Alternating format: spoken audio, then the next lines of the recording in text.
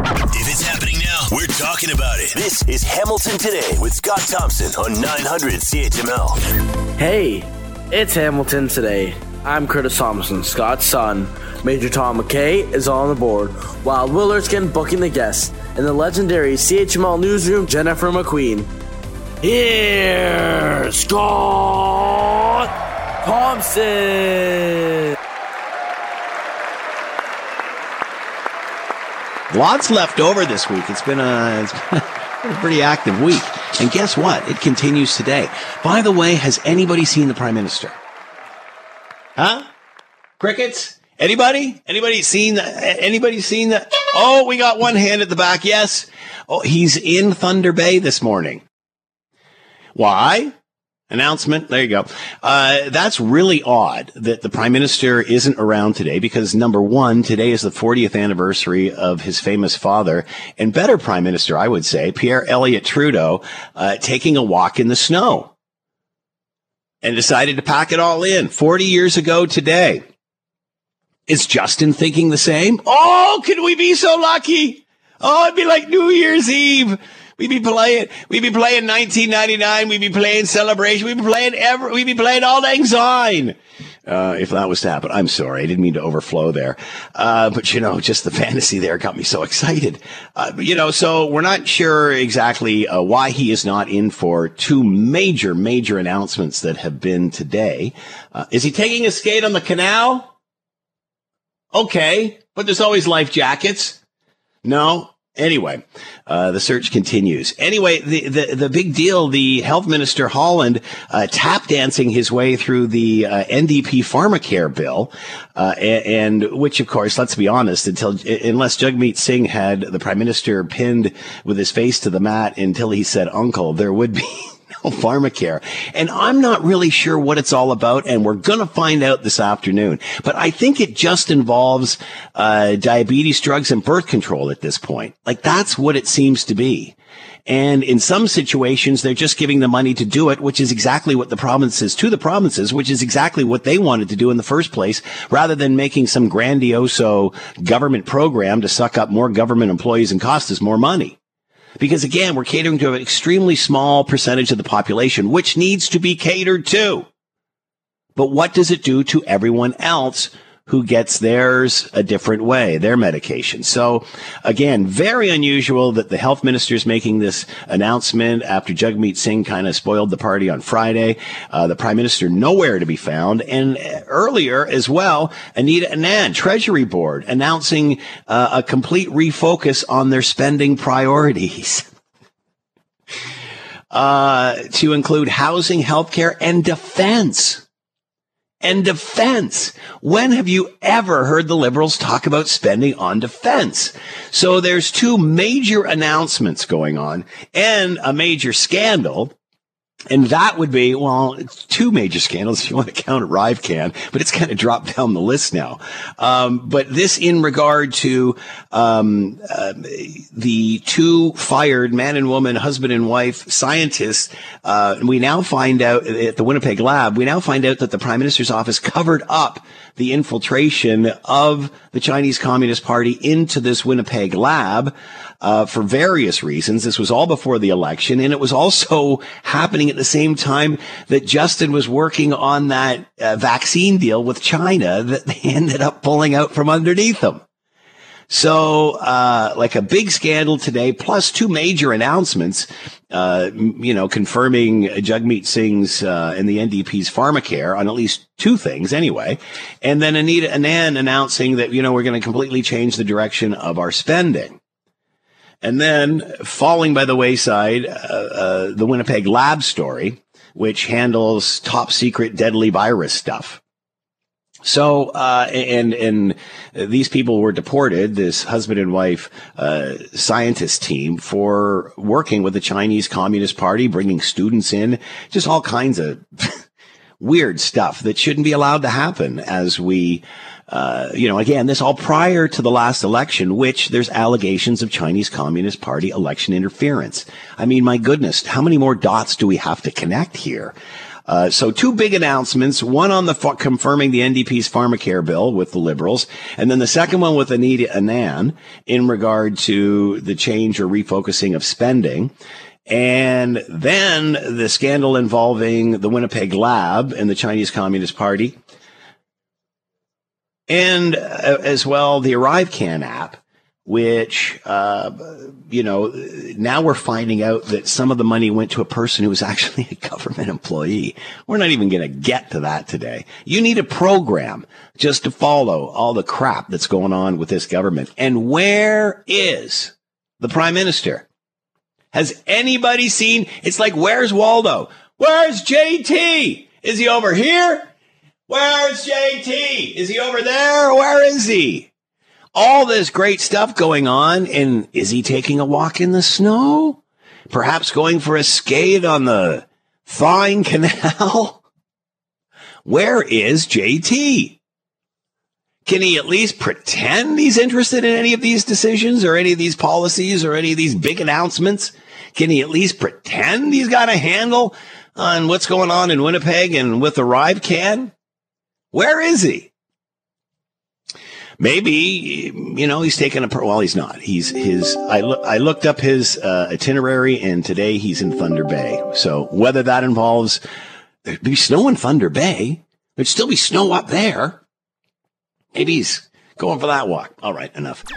We were talking just the other week, that Canada's fertility rate has hit its lowest point in history. 1.3, the average couple having kids, 1.3 children. There you go.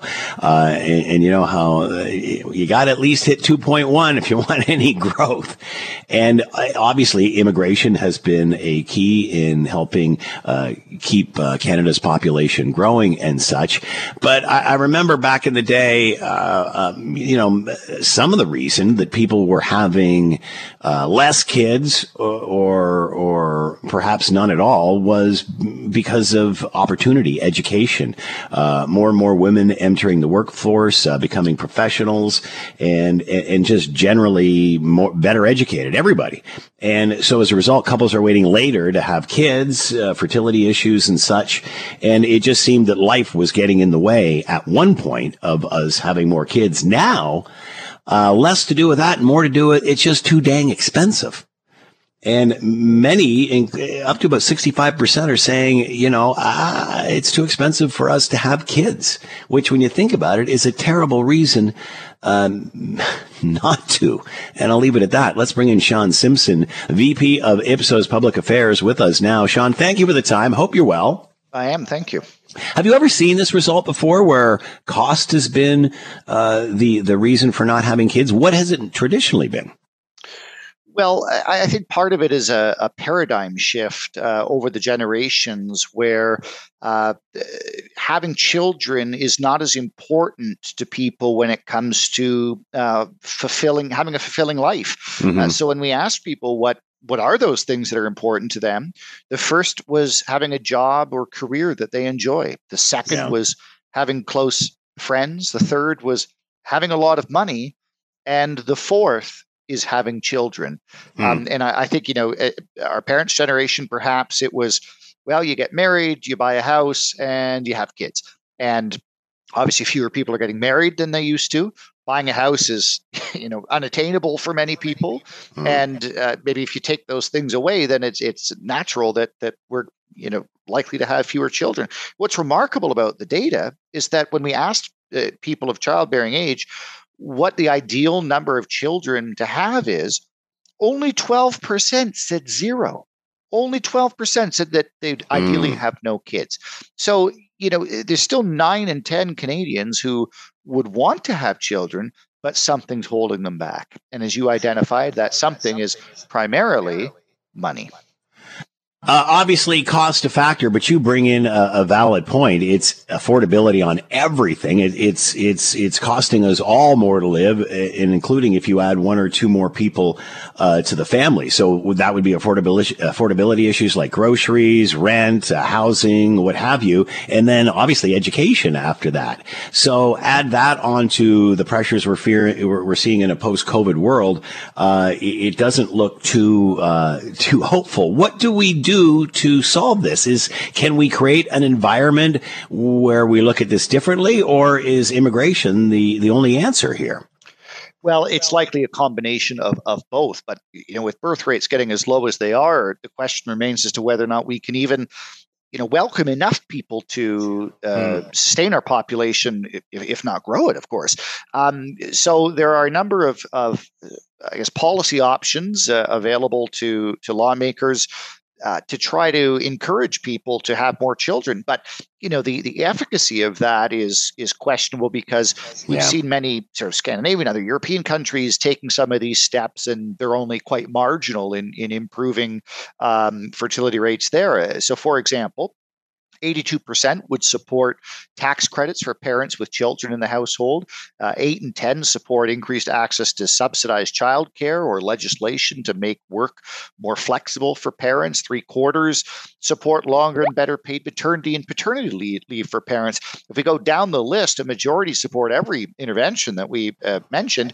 Even 61% supporting and covering the cost of fertility tests and in vitro fertilization. Of course, British Columbia just actually came out with legislation that they would fund, one round of IVF. So, these are remarkable level of support here for Canadians to address the issue. But, the other side is desire, and some people just, don't have that desire because they're prioritizing other things in their lives. And, like you said about ethics and such, okay, we're going to make it really profitable for the average family, the average couple to have kids. Is that really the incentive to be starting a family? Considering there's so many different views of what is going on in 2024. What about, and this was fascinating, $300,000 approximately to raise a kid till 17. Are couples looking at that and going, holy smokes, we could put a down payment on a house with that? Yeah, no doubt they are. The Canadian context here is that Canadians are third most concerned about inflation, interest rates, or just call it affordability in the world. And it's on par with places like Turkey and Argentina, where inflation is 100% or more. And we know from our polling for Global News that a majority of households, and certainly parents with kids in the household, are worried about putting food on the table. So the last thing you need is more children with mouths to feed, because then those affordability concerns become even more acute. So this is, in large part, a rational decision that Canadians feel is solving, their immediate problem at hand, which is being able to afford a family. The unintended consequence is, if you go to the macro level instead of the micro, that low fertility rates have serious consequences for our population. We don't have a tax base to support our aging population. The economy doesn't grow, et cetera, et cetera. And so it's no wonder that a majority of Canadians feel that this is bad news. A low fertility rate is bad news. But 1 in 3 actually think it's good news, because there are already enough people on the planet. And if we look at the results under those people at the age of 35, nearly half of them think that it's actually good news that we have lower fertility rates. And guess what? Younger people, those are the childbearing years. Wow, what a discussion. Sean Simpson with us, VP of Ipsos Public Affairs. Fascinating information in regard to what the new family is going to look like moving forward. Sean, thanks for the time. Be well. My pleasure. This was fascinating because we talked about this last week, and that is the pharmacare announcement. And we were just fortunate enough to have booked NDP leader Jagmeet Singh on the show for Friday. And lo and behold, on Friday, he makes the announcement of the pharmacare plan. And I asked him all kinds of questions about how it would work and what it was. And it was just, no, we were getting universal single payer coverage in pharmacare, that it was, and I remember even asking him, well, what about the other 90% that are already covered with private or through their employer or what have you? And there was no real answer. And this was another question that I asked, what does it include? And he really didn't say anything. And as you dig down more, and today there's finally an announcement from the Liberal government acknowledging that the plan is actually going to go through. It really is just about a diabetes drug and birth control drugs. So it's really just two categories, and it's really being sold like this is a universal single payer system for everything. And then as you eventually get to it, and my goodness, it's taken at least 3 or 4 days to find out that other medications may be added in the future. But right now it looks like, and it's great to see, I guess, if this is what is the best idea, and many aren't sure it is, to get this remaining percentage of the population covered who don't have it through their employer or what have you. So it's finally being announced, or at least we're getting some sort of clarity as to what it does involve. Let's try to expand on that. David Baxter is with us, digital broadcast journalist with Global News in Ottawa and Here Now. David, thank you for the time. Hope you're well. Yeah, no problem. Thanks for having me, Scott. So, David, is that accurate? Once we get the details here and break it down, this is really for diabetes and birth control at this point. Is that accurate? Yeah, so that's going to be the main two types of drugs covered off the hop here. So diabetes, that's going to cover insulin for type 1, type 2 diabetes, a few other medications in there. It's looking to get coverage for insulin pumps and some similar devices. Big thing that won't be covered, Ozempic and drugs of that nature. Those aren't included in the formulary at this point. And then on the contraception front, it's very similar to what already exists in British Columbia. So that's coverage for birth control pills, IUDs, emergency contraception. That's going to be covered in the first run here. And really what the legislation does, it's a framework for an eventual universal program. So what that means is here, at first, once the legislation passes, it's just going to be like, here is like the legal mechanism for it to exist in place.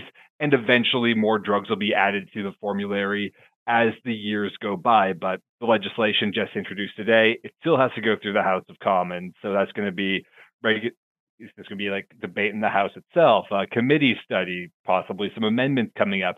Then it has to go through the Senate before it all receives royal assent and eventually gets passed into law. But of course, healthcare delivery, it's a provincial jurisdiction. So ultimately, what the federal government is going to have to do to make anything work on a practical level is negotiate individual deals with every province and territory to get pharmacare programs in place, because pharmacists, they can't charge the cost of these drugs directly to Ottawa. They have to charge it to the provinces. So there's a lot of work that has to happen before any of this actually becomes an on-the-ground reality for anyone who may not have coverage for diabetes drugs or looking for help on paying for contraceptives. Is there any sort of timeline, David, as to when a person will be able to walk into a pharmacist and be able to utilize all this? At this point, no concrete timeline, because, of course, those negotiations have not begun here for any of these deals. And, in some provinces, Quebec and Alberta, they've already signaled, no, we don't want to be part of this federal program. We want to do our own thing. In Quebec's case and in Alberta's case, they just want whatever their per capita funding envelope would be of the National Pharmacare Plan. Minister Mark Holland was asked about that today. He says, he did speak with all the provincial and territorial health ministers before releasing the legislation. And in the cases of Alberta and Quebec, he feels like there is potential ground to make up there, and they could come to some understanding. But this is going to be a long time coming. This would be very similar to what happened with $10 a day daycare, where the legislation was first introduced. And it did take quite a while for some provinces to get on board. If I remember correctly, it was over a year in some cases. So it might not be until 2025 some people are seeing their diabetes drugs or contraceptives covered by Ottawa. Obviously, anything that helps get people help is a good thing. But has there been any comments as to whether this is the most effective way to do this, the most efficient way to do this? Because we've talked to the Ontario Pharmacy Association, and they said no, they don't agree with this. They're into a mixed thing, and that it's really about funding the programs that the province already has in place, as opposed to coming up with another template. I remember talking to the Ontario Dental Association about the same thing with dental care. So again, it sounds good because everybody wants everybody to get the help that they need. But is this the right way to go about doing it? Or are we making the same mistakes we made with healthcare and now just using that broken template to add pharmacare? Any comment on that from whether it's opposition or those in the industry? So I spoke to a rep from the Canadian Pharmacists Association here in Ottawa earlier today, and she was raising some similar concerns where they have ways to bill provinces for drugs covered under the various provincial plans through private healthcare as well. So private health insurance as well. So that's just a big question on the back end of this is for pharmacists. How is this all going to work? They don't really know yet, and unfortunately, we probably aren't going to know more details on that until we actually see these negotiations shake out. So once again, that's going to be quite a ways down the road before we actually know how it's going to work on a practical level beyond here's the big blue sky idea, but the nitty gritty, there's still a lot of I's to dot and T's to cross, for lack of a better word. Are you surprised? Where's the Prime Minister today? I understand his itinerary says he's in Thunder Bay. Are you surprised the Prime Minister isn't a part of this decision or this announcement rather, or the announcement that Anita Anand made earlier today about the changing in direction of finances and such? Are you surprised that the Prime Minister isn't in on this? No, I'm not surprised there. From day one, this was always driven through the health ministry. So Mark Holland, he'd be the government lead there. Don Davies, for anyone who watched the announcement today, the gentleman from the NDP, he was the health critic. They were the two main elected officials involved in these negotiations and really representing the perspectives of their parties. So no, I'm not too surprised that the Prime Minister was not there. I was tied up covering the pharmacare beat, so I haven't been able to play too much catch up on what Minister Anand had to say about the government estimates and future spending plans. But for the future, for the budget that's going to come out likely sometime next month, potentially in April, don't expect to see costing for pharmacare in that document. The Minister, Mark Holland, said as much earlier today on that front. He says, odds are this program, it's not being implemented in the 2024-2025 fiscal year. So don't expect to see any real costing there. However, he did estimate that covering contraceptives and diabetes medication costs somewhere in the ballpark of $1.5 billion. That could start rolling out late in the fiscal year if some of these deals with the provinces and territories start to be finalized and actually take practical effect. But likely we won't see more costing on how much pharmacare would be until sometime in 2025, 2026. All right, David Baxter with us, digital broadcast journalist with Global News in Ottawa on the pharmacare legislation announcement today. David, thank you so much for the time. Be well. No problem. Same to you, Scott. Yesterday, we were talking about surge pricing and Wendy's.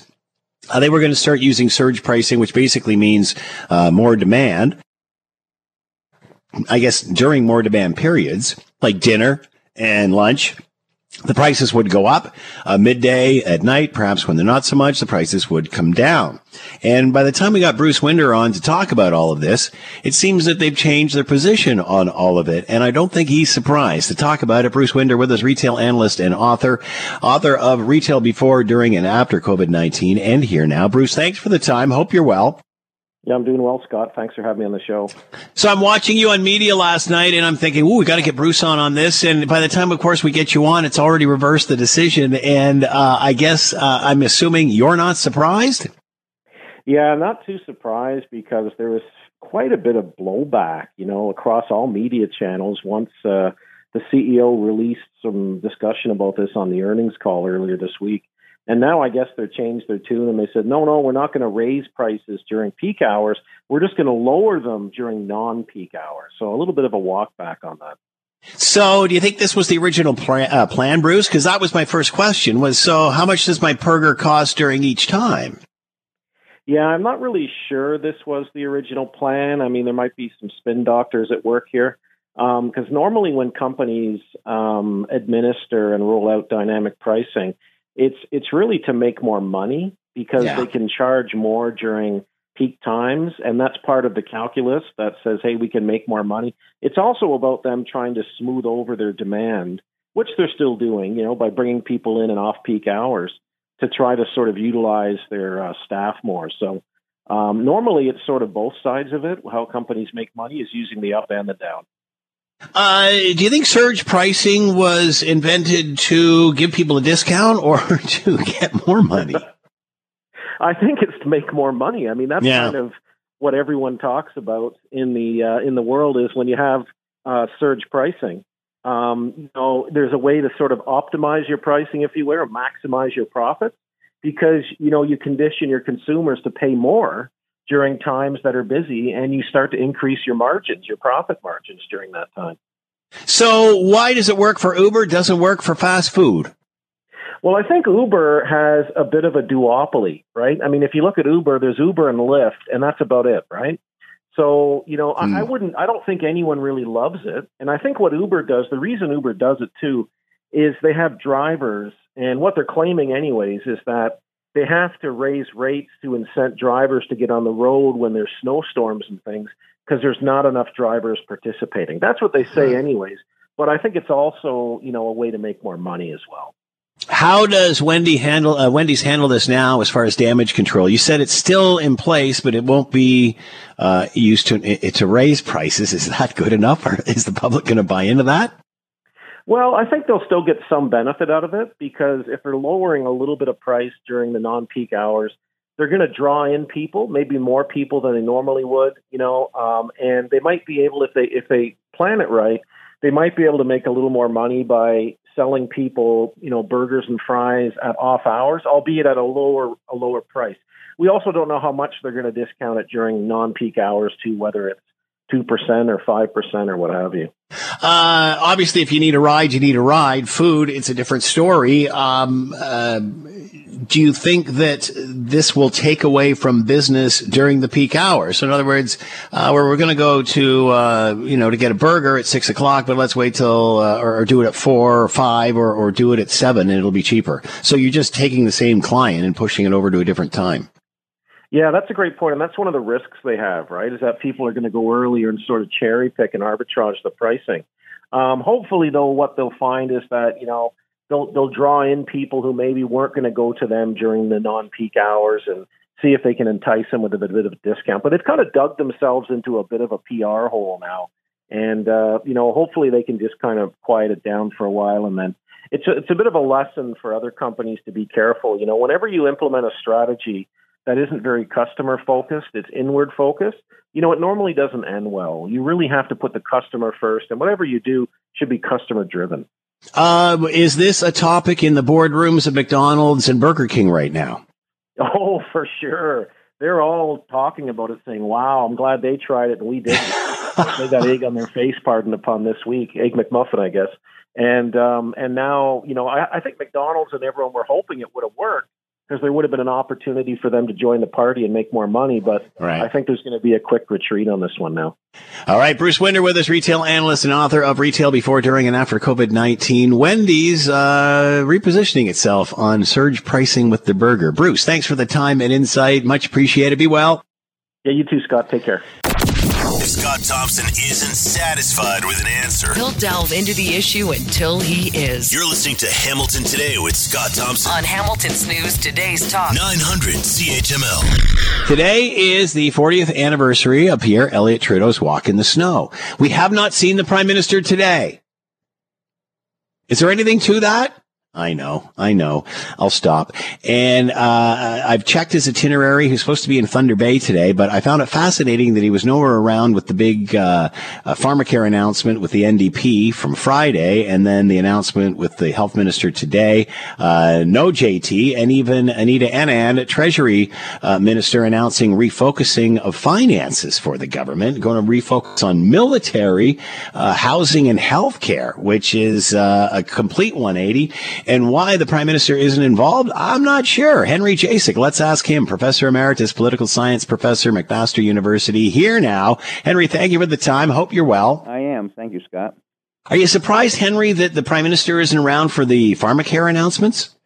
Well, the thing is, it is a problem in the sense that if he really makes a big deal about it, people are going to say, well, this was the NDP's idea, and he may be adding, good support for the NDP among people. So it is, and the NDP has the trouble too. Is if they start talking about it and claiming, they're doing well, then they may unwittingly give support to Trudeau. So it's ticklish when there's two in a sense two parents here of this particular issue. That's an interesting way to look at it. Two parents. All right. And Anita and Ann making the announcement today about refocusing where their finances are going, housing and healthcare. No surprise there, but adding military to the fine. What are your thoughts? Oh, yeah. Well, I think, of course, all sorts of people, important people in the world have been criticizing the Canadian government for not doing its fair share in terms of NATO, and we never have. And although the government argues we have in a way, but really they get a lot of criticism. And Zelensky is the latest who has criticized them. He thanks, for us for what he gets. But he has these, comments that, well, someday everybody will be giving the appropriate amount to NATO, and of course he's talking about Canada. So and I think the public basically is, there's large groups of people in the public who essentially think, that we really should be helping Zelensky. This is really a problem because they contrast it to the U.S. is not. And so they probably that we together with other NATO countries have to pick up the burden for a while until the U.S. sorts out whether it's going to be able to basically give the weapons that are needed. All right, so let's talk about the legendary walk of 40 years ago. Many talking about it this year. Obviously, the Prime Minister not around today. What are your thoughts on this anniversary and all of the hoopla that people like me are making? First of all, I mean, to think about the elder Trudeau, he often liked to put on, and play around with the media. We know he did that the whole time. And I think that he came to a decision, I think, that he said, I did everything I wanted to do. I'm tired of this, but I have to make it, something dramatic so I can talk. So he comes up with this idea that somehow this walk in the snow, and he had sort of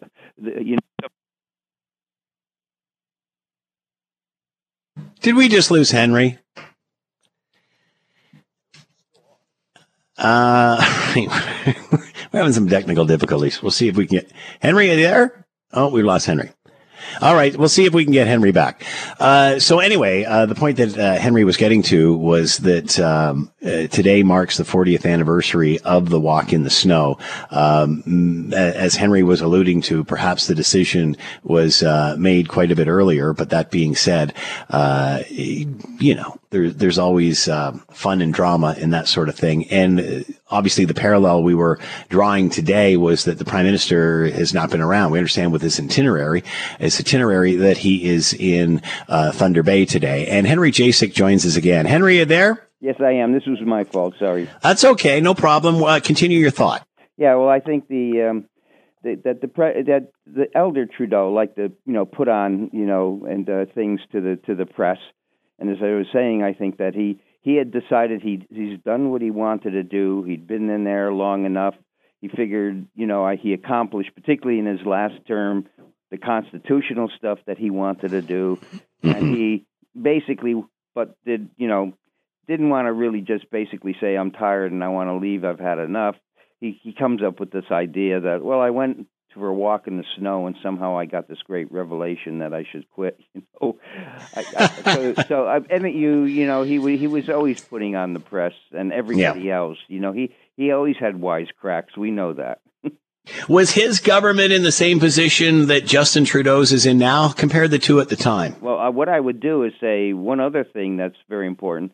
I think that the elder Trudeau did not want to go up in a campaign, or didn't even think he needed to, because the conservatives, the progressive conservatives then, had a leader who was from Quebec, Brian Mulroney, and I think he respected Brian Mulroney. They both, at that time, were worried about Quebec wanting to leave Confederation, and so they were often, in a way, not very far apart in terms of their views of how the country should be run. Look today, I'm sure the Liberals and Justin does not have respect for the conservative leader that they're facing. They don't like. He really doesn't like him, and essentially he doesn't want to see someone like, the conservative leader become prime minister. So that's also, I think, also a consideration between the two of them. What do you think the elder Prime Minister Pierre Elliott Trudeau would think of his son's relationship with the NDP and pharmacare? I think. He at times he did things that were what the NDP might do, and sometimes even more. I mean, he would there were things in in the social area, and also he knew that the NDP essentially supported his agenda to make sure we could keep Quebec in the Confederation. So yeah, who's smarter? Do you think, Henry? Who do you think smarter, Pierre? Who do you think smarter, Pierre or Justin? Oh, Pierre was a brilliant man. I mean, absolutely. There was no question about it. He's very different. And he. But his son, on the other hand, is a person who I think is a much more sympathetic and, wants to make people feel good. He worries about people, everybody feeling they're included in Canada. So much for his father. His father figured really that the real important people that had to be, taken care of were the Francophones in Quebec. And he really didn't have sympathy at times. Well, look what he would say to the farmers when they would complain he wasn't doing enough to support the wheat industry, and he would say, "Well, why should I sell your wheat?" That he couldn't. Justin would never say anything like that. He tries to be nice to everybody, maybe too nice. Henry Jasek with us, Professor Emeritus, Political Science, McMaster University, the 40th anniversary of Pierre Elliott Trudeau's walk in the snow, or thereabouts. Henry, thank you for the time. Be well. Okay, thank you. Bye-bye. You're listening to the Hamilton Today podcast from 900 CHML. It's just downright embarrassing what's happening in Stony Creek over the great parking lot debate, which has pitted extremist against extremists as we try to debate what's more important, the car or a home, which is probably the stupidest statement I've heard anybody say. And what we don't seem to find from our politicians at City Hall, and maybe I'm being unfair, is why can't we do both? Clearly, there's a need for parking in downtown Stony Creek. Clearly, there's a need for housing. So why can't we do both? Why is this always an either-or discussion from one extreme or the other? Why can't we do both? Do both. Do it all and get it done, as opposed to saying, well, no, maybe there's a better alternative over here, which is really just another lengthy distraction from the project at hand. It's called death by delay. Larry Deanny with us, former mayor of Hamilton, here now. Larry, your thoughts on the great Stony Creek parking debate? We always seem to want to debate and fight over issues, don't we, rather than looking for compromises. Can't we do both here? Can't we do both, Larry? Well, so here's, and of course, I live in Stony Creek. I shop at some of the shops. I park in that parking lot on occasion if I can find some alternatives. So I know the area very, very well. Represented it when I was on local council, and then of course on the city council as well. So I do know the area. Here are the errors that have been made. The answer is yes, we can do both, but here are the errors that have been made. Council directed staff to come up with locations. Wherever the city owns property, is it possible to put what they're calling affordable housing on those properties? And nobody's really defined what affordable really means. But nevertheless, let's assume that they do have a definition. And so they came and they presented to council these two parcels, which are currently parking lots. Nobody was informed of that, not even the local councillor, apparently. He had to fight because he was blindsided. He had to fight to delay the decision initially so that he could have a consultation with the community. And that's where the sort of controversy begins, because I'm told over 200 people showed up, both business owners in the area and residents, 200 people, with pitchforks saying, don't you dare take away that parking. Right? So now here's the councillor. What's he supposed to do? He's got a huge number of his constituents saying nobody knew about this. You didn't even know about this. Why are they imposing this on us? And have they thought about the implications to the businesses around there? Because it is a downtown Stony Creek area filled mostly, not exclusively, but mostly with small mom and pop shops who rely on that to attract customers. So an error was committed. I mean, did we learn nothing from the tiny homes debate where we had a revolution in the north end of Hamilton for the very same reason? Nobody was informed. The city wanted to slam it into people's neighborhoods without any kind of information given to them ahead of time so that they could digest and build some support. That's the problem. The other issue, of course, in terms of doing both, and I've seen some of the letters in the newspaper, why can't they build parking underground and so on? Well, it's the economics that prevent that from happening. The economics, because when you build parking underground, what you want as an affordable home may not be that affordable if you have to build in that cost. So really, the answer is, can you find a location that's nearby, also shovel ready, also owned by the city, that might accommodate the same function? It'll make the people in the downtown Stony Creek happy. Never mind this fight about cars and where the priority is. Yeah. But if you can accomplish it while making people happy, the merchants in the downtown area, and while building some affordable homes, and there are locations where that can happen. The other issue, just last word for me on this, is that, of course, the council is being a little disingenuous, because didn't they just turn down a project in Ward 3 where a developer was going to build something for free and give it to the city? Yeah. You're right, because it didn't have enough trees or whatever the controversy was there. So, you can't be talking out of both sides of your mouth. You can't be saying we're going to impose something on merchants who don't want it while ignoring a business person who's going to turn something over to the city free of charge for some other concessions on other buildings that he may wish to do. And that isn't the right kind of governance, I don't think. Are there alternatives to Stony Creek? There are. It's death by delay, Larry. And at the end of the day, you talk about all of these great ideas and such. And 5 years from now, nothing will be changed. The cars will still be parking there, and there'll still be nothing built. It amazes me to no end how we just go around and around and around looking for a utopia that isn't there instead of finding a solution. Right. And so I totally agree with you, Scott. And so when you start having a fight over a particular issue, whether it's a stadium and the location for a stadium, whether it's LRT or not LRT, or whether it's, these two parking lots, you're delaying things and you're not getting things done. Can you just move on and reach some consensus and agreement with people and find somewhere where there's an easier path rather than the hardest path? Larry Deanny with us, former mayor, city of Hamilton. Why can't we do it all? Why can't we do both? As always, Larry, thanks for the time. Be well. Thank you, Scott.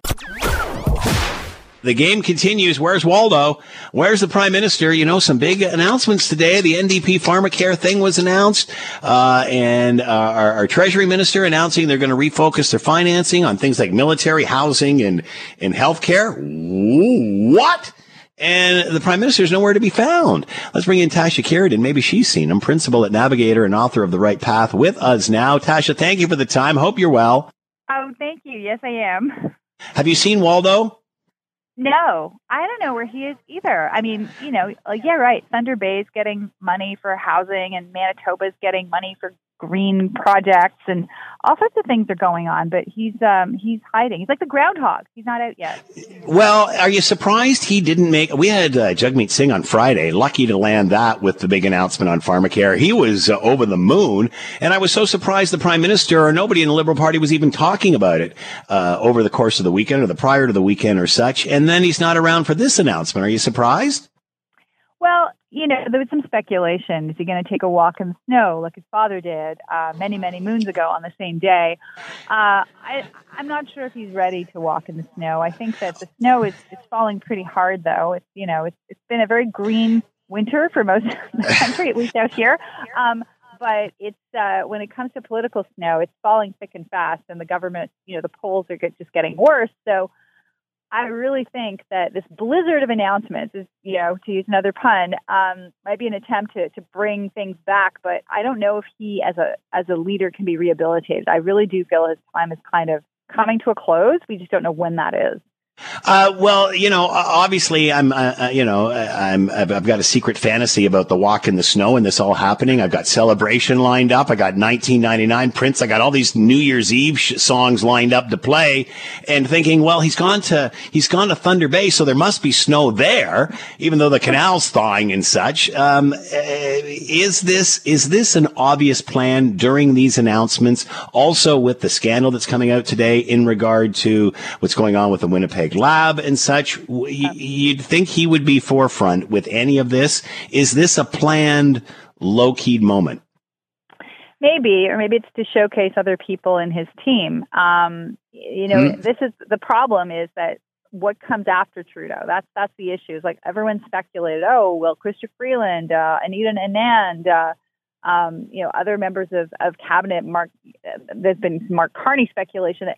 The big question is, who would it be? Who could fill his shoes? So one of the problems is that he's given people a lot of space to do things. And Chrystia Freeland has been pretty much running the country in many ways ever since she was appointed. But he still would take, ownership of many files and be front and center. So if there is going to be a transition, name recognition is a problem for a lot of people. They know who Trudeau is, but they don't all know who, Anita Anand is. Even, he demoted her. But the point is that these folks are not household names. So if the Liberals are smart, they will start putting people in the window before he takes that walk in the snow. With the Treasury Minister making the announcement today, and again, I couldn't keep up with all of this today that was going on. She was announcing a refocusing of money. We're going to refocus what we've got on, and it was military, housing, and healthcare. Housing and healthcare, I guess, isn't surprising, but to hear the military was a part of that, are you surprised? No, not at all. I mean, we've been behind the 8 ball on this, ignoring what's been going on in the world for years now, and it's coming home to roost. I don't think it's an accident. I think our friends down south are, giving us a little nudge too, and I'm not talking about Donald Trump and his comments about people who don't pay in their NATO bills, but there's a sense, Europe's preparing for war, and we're talking about sending troops into Ukraine. Right? Non-combat troops from Canada, perhaps, but still, Putin's very clear. You put troops in Ukraine, we're at war. So we have to be ready, and we're not. And it's been this kind of Pollyanna attitude that the world is, it's going to be peace in our lifetime constantly. It's not. And many powers are looking at this and saying, we're already in a cyber war. We've been for quite a while. We've been in an influence war quite a while, but the actual war, luckily, we haven't been in, but we will. I am convinced. And so we have to be ready for when that happens. More information coming out on the situation regarding the 2 scientists in the Winnipeg lab. Pierre Poilievre making a lot of hay today about information that they had received, that they had known that there was business going on that shouldn't be, that wasn't above board. This was all prior to the last election, which we know there was alleged interference in by the Chinese Communist Party, and also around the time of the Chinese vaccine that the Prime Minister was working on that ended up getting pulled out from underneath him. Yeah. What are your thoughts on all of this and the timing of it, the timeline? Well, the timeline doesn't look good, quite frankly. I mean, this government has for years ignored reports by CSIS. We know this. That's why they were all leaked, because no one was acting on them, that there was Chinese interference at multiple levels, whether it was political or in this case, technological, scientific. We know elite capture has been a thing. Some people think the prime minister has been quite conveniently captured. And when you talk about elite capture, isn't that people wake up one day and say, "Oh, I'm going to do what China wants me to"? It's that you bring influence to bear in different ways to shape their way of thinking about the world, and thinking that China is. Recently, a speech was made by Dominic Barton, for example, who spoke out and said, we should listen to more of what China's doing and what they're telling us and their model of doing things. Well, people have been influenced to say things that are beneficial to the Chinese state and their way of looking at the world, which is totally antithetical to ours, quite frankly. So this has been going on, and I think that we are waking up. Things are coming out. The timeline, like you said, it's very poor, and I always wondered why we were on board with Sinovac, and the idea of a Chinese-based vaccine was very strange. But it doesn't look good for this government. And with the commission going on now too on foreign interference, it really begs the question. That commission is honestly, it's way too small. It's covering off just 2 elections. It needs to look at much more than it's doing right now. You really need a program to keep up. It's just one thing after another. It's the common denominator is mismanagement. Tasha Kieran with us, principal at Navigator, author of The Right Path. Tasha, as always, thanks so much for the time. Be well. Okay. Thank you, Scott. When there's an issue, Scott is all in on getting to the heart of it. This is Hamilton Today with Scott Thompson on Hamilton's News Today's Talk 900 CHML. The Canadian Press headline says it all. Fired microbiology lab scientists' loyalty of grave concern to officials, new records show. This involving, of course, the National Microbiology Laboratory in Winnipeg. 2 scientists at a high security lab in Winnipeg lost their jobs, sent packing when they failed to protect sensitive assets and information. Newly released records show us. The scientists, who are a husband and wife team, had their security clearances taken away over questions of their loyalty to Canada and the potential of coercion or exploitation by a foreign entity, meaning the Chinese Communist Party. More than 600 pages made public Wednesday following a special all-party review of the records. However, not sure if this sheds any light on why the 2 were actually sent packing. Let's bring in Phil Gursky, president of Borealis Threat and Risk Consulting, former CSIS analyst, and here now. Phil, thanks for the time. Hope you're well. I am, Scott. This might be our first leap day conversation we've ever had. And I bet it won't be the last, especially when we're talking about this stuff. Well, probably not. So your thoughts on this, and obviously we have chatted about this Winnipeg lab in the past. The timeline here is a bit concerning in the sense that this was prior to the last election, of which there is alleged interference by the Chinese Communist Party. Also, while I don't know what was going on between China and the government of the day trying to come up with a vaccine from China, we all know what happened there. They ended up walking away with the intellectual property, and that was that. So what are your thoughts on where we are in this information that has made its way to the media today? Oh, God, where do we start? Pursuant to our previous conversation, Scott, it's one more example of a serious breach of national security, a serious breach of a level 4 lab, which, to remind your listeners, it's because there's pretty serious stuff there that we don't want to leak out to the wrong people. And for me, the overarching question, you talk about timeline, what did CSIS know? When did they provide it to the government? And did the government listen? Because we know that they ignored intelligence on Chinese election interference you referred to.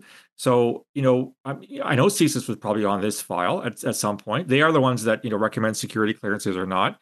Were the recommendations ignored, like intelligence ignored? So an awful lot has been made known, but an awful lot has not been made. And I think for me, it's like, what did the government know and when?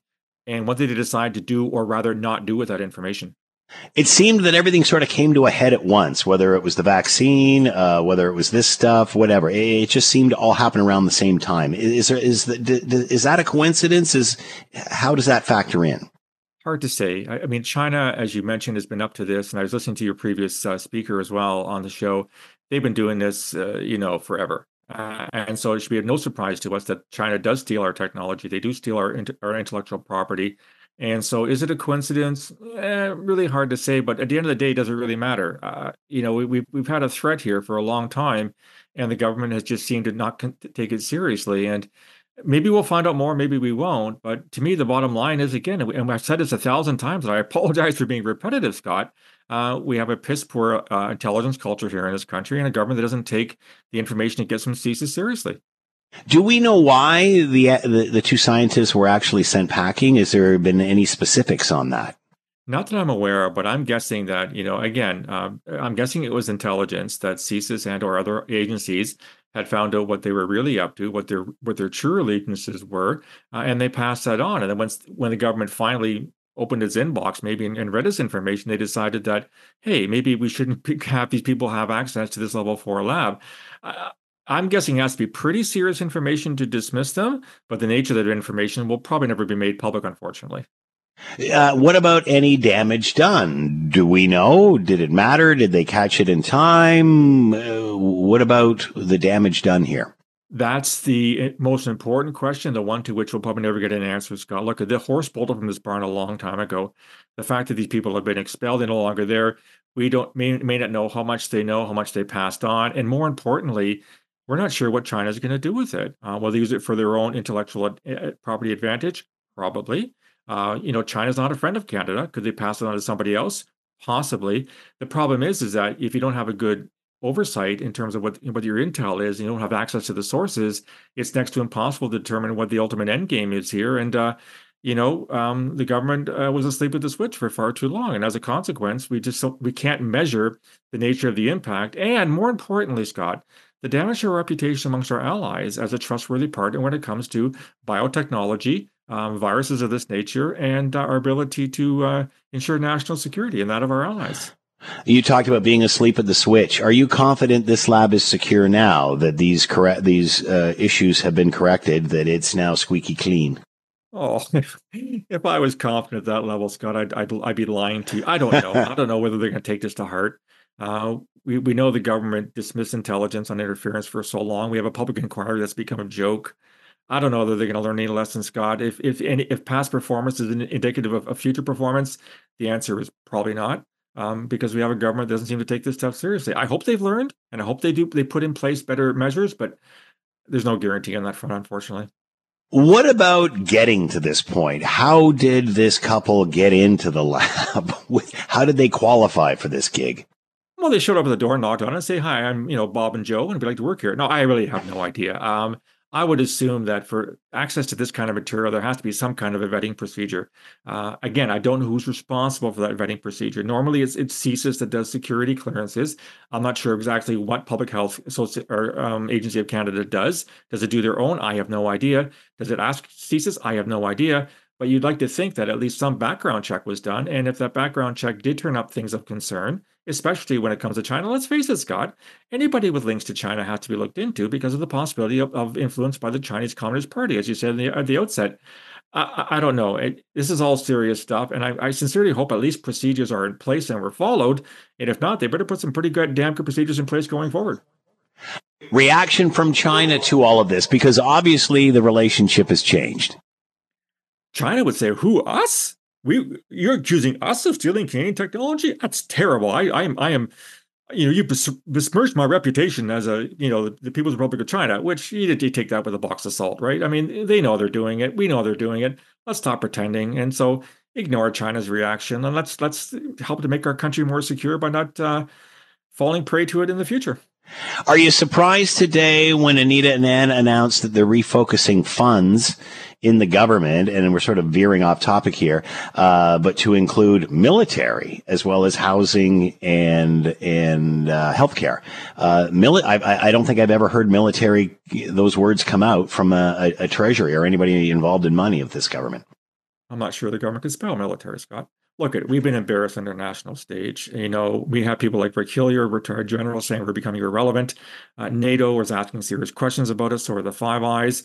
The Prime Minister goes to Poland and says we're going to spend more on the military after he said we have no intention of meeting the 2% floor for NATO spending. I don't know what it means, Scott. Let's hope they're serious about it, but we'll have to wait and see if, in fact, there's any, they've said this publicly, but is there any action behind it? That'll be for another podcast between you and me. Phil Gursky with us, president of Borealis Threat and Risk Consulting, former CSIS analyst, talking about the information coming out now regarding the Winnipeg lab leak and 2 scientists that were sent walking. Phil, thanks for the time and insight. Always appreciate it. Be well. You too, sir. Enjoy your leap day.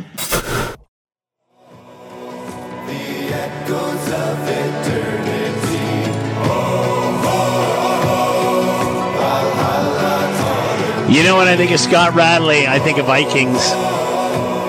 Men walking around with horns on their head, that sort of thing. It is 5:50. It's 900 CHML. I'm Scott Thompson, Hamilton Today. Coming up after the 6 o'clock news, the Scott Radley Show. You can read him in your Hamilton Spectator. He's here now. Scott, I hope you're doing well. Well, I was. I was until I pictured myself with one of those horn helmets and, married to a large opera singer also wearing one of those horn helmet things. And yeah, with a couple on her chest. No, let's not even go there. I just had the visual of the uniform in my mind. All right, let's move on. So what did you want to talk about today? Oh, yeah, Scott, you know what? There's a ton of stuff today, and the Prime Minister is nowhere to be found. I said this to someone the other day, and it's an old cliche, and I genuinely don't like cliches, but I think this applies, is that these days, doing this job is like drinking out of a fire hose. There is so much stuff coming at you. Yeah. And whether it's in Ottawa, whether it's here in Hamilton, whether it's at Queen's Park, it is impossible to keep up with all the stuff that's going on right now. And so, I'm not sure yet what are going to be the things that slide under the carpet or slip by us, and then later on we're going to say, oh, we didn't really cover that. Well, it's because there's I don't know, Scott, is the China lab thing from Winnipeg the biggest story today? Yeah. I would think it would be up there, but is that the thing that's going to grab people's attention? What about the cyber attack in Hamilton? Or what about, as you say, the Prime Minister not being around? Or what about the pharmacare bill came out? Yep. It's impossible to deal with everything. I don't think it's planned, although, I don't know, maybe it is to try and get some things to slip by. I don't know. I've got you talked about the Chinese lab thing today. The Liberals announcing the NDP pharmacare thing, and the Prime Minister nowhere to be found. Also, Anita and Ann announcing a refocus on their spending and focusing on the military, housing, and healthcare. And then the other one was the Winnipeg lab. We already talked about that, and the Arrive Can, yeah. Which I never even got to that today. And apparently, somebody in the government was part of the consortium that got some of this money. It was actually an employee. Yeah. So there's all there's stuff that we just never even got to. It is truly remarkable, all the stuff that is the going wheels on. Are literally falling off this government. Well, but Scott, yes, it does sound. It is rather stunning that it seems that at least once a week, and sometimes more, at least every week, we have some new thing going on, seemingly coming out of Ottawa, where you're shaking your head saying, how is this possible? That is it does suggest that things are not in full control, that things are beginning, and this happens with, let's be honest, it happens with every government in time, it seems, where you begin to lose control of things, you're not as locked down and whatever. But it's just everywhere. And so this one, I don't know if people are going to be wildly bent out of shape. Like, I'm not talking about government people. I mean, people are going to be wildly bent out of shape about this lab thing. It's an enormous, unbelievable breach in my mind that I don't know how something like this happens. And it all happened around the time of the Chinese and Trudeau working on a vaccine, which they pulled the intellectual property and told them to hit the road. And that went out the window. And it was also just before the last election, which is, of course, there's allegations of alleged Chinese Communist Party interference. So the timeline here is just absolutely bizarre. And again, is the average Canadian citizen going to focus on that? Probably not. But it's just another thing, Scott, that when we have this foreign interference, and I would count this as kind of into that. Sure it is. That another reason why this foreign interference inquiry, where the people in opposition are not even allowed to ask questions or have standing at this thing, it's going to be another thing that you got to believe efforts are going to be made to make this thing go away very quickly and quietly. And here's the real challenge. Pierre Poilievre, we all know what the polls are saying right now. If you're the Conservatives right now, you've got, what, a year and a half almost until the mandated next election. How do you not only just get out of the way and let the Liberals continue to do this to themselves, because you don't need to do anything. How do you stay out of the way? You want to stay relevant, but you don't want to get in the way of the Liberals doing this to themselves. But then how do you decide which are the things that when election time comes around, you're going to turn into the narrative and the points you're going to drive home? Because it's like there's so many, you've watered down the problems. I don't, if I'm in the Conservative caucus room or the Conservative attack room, I don't even know now which ones I decide to focus on, because there seem to be so many things right now. And, I think the biggest challenge, and you alluded to this, is, and I'm sure this is why JT isn't retiring, he's just going to run out the game clock, because the other team can always make a mistake. And the Conservatives are notorious for shooting themselves in the foot at the last minute. So I guess on one hand, I can't argue with them running out the game clock, just hoping that, something happens and the opposition implodes. I mean, I know that today, I believe it's today, that's the 40th anniversary of Justin Trudeau. Yes, we talked about it all day, and we haven't seen him. So we're thinking he's walking in the snow. His itinerary says that he is in Thunder Bay. There's snow up there. There must be. I don't know. Here's the thing I was wondering about. I don't know that Justin Trudeau would hang his party completely out to dry. I don't, and the reason I mentioned that is doing it. Well, but I mean even in a bigger way, because what if Pierre Poilievre doesn't make a mistake, and what if 5 months out from an election, or right before the election call, or 6 months, the polls are looking like this, or even worse? Is he going to allow himself to run and potentially be obliterated and humiliated? Or 5-6 months out, does he then say, I resign, I'm handing it off? Now you've got to have a leadership convention, you've got to find someone. Then you're really dumping a load of poop onto whoever follows behind you. I don't know if I think he would do that.